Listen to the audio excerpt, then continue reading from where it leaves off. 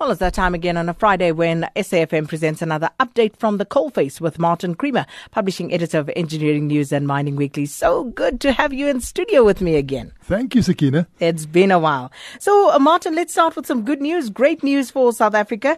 And this is that manganese, which we host in such abundance in this country. It's edging its way into growing electric vehicle market. Yes, we always thought it was going to be cobalt and that the Democratic Republic of Congo just had it in the bag, and the whole world would have to get the cobalt for electric vehicles from not South Africa, but Africa at least. But now, because of the insecurity of the DRC, because of the fact that the people who use this don't like one source to dominate, and because of the ethical issues around the way they mine in the DRC, including with child labor, they are swinging to other metals. And one of them they're going to give a chance to race for this is manganese. And that's fantastic news for South Africa because we host this in quality abundance in the Northern Cape. And if we can get into the EV market, it's going to be a huge benefit for the offtake of export of manganese. We are already the biggest exporter in the world, but we need that direct offtake.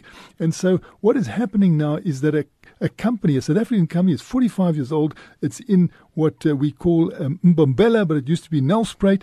They produce an electrolytic metal from manganese, and they are now going to try and go into this high-tech area. They're in a race between nickel and aluminium and cobalt still in there, but it looks like there's a big chance that South Africa's manganese will be able to get into the electric vehicle. If it gets into the electric vehicle, that means it's in the car, and there 80 million cars produced a year, but not that many in electric vehicles yet. But also, it will mean that it can go into the battery in your home because you'll want to store the electricity. So that'll be a fantastic market for us.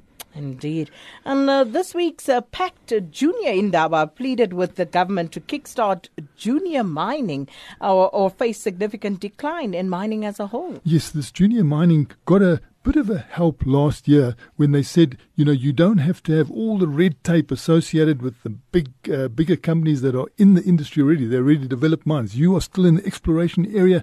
We want to roll out a bit of a red carpet for you because this is a difficult area and it's high risk and high reward potentially. And so they said this year now, what has really changed? We've had a bit of a red tape removal, but there's also limitations of what size you can be to be regarded as a junior miner. So they pleaded with the Minister of Mineral Resources and Energy, Gwedi Mantashe, to get rid of more red tape because they're saying it's just not moving. And if we don't move now, it's going to be like 15 years before we can create a new mine. And if we don't create the new mines, the existing mining industry will just continue to be in a decline. You've got to have exploration behind your mines, otherwise they just disappear. And then, Martin, a South African company has raised 160 million rand in investment for a new gas project in the Free State. Yes, when the gold miners used to drill for gold in the Free State, they used to pass a lot of gas. They didn't worry about the helium. Now, all of a sudden, helium is in demand in the world, and people are saying, wow, let's turn that to account. But the biggest interesting thing about this is that 160 million rand is not raised in South Africa. It's raised on the stock exchange in Australia.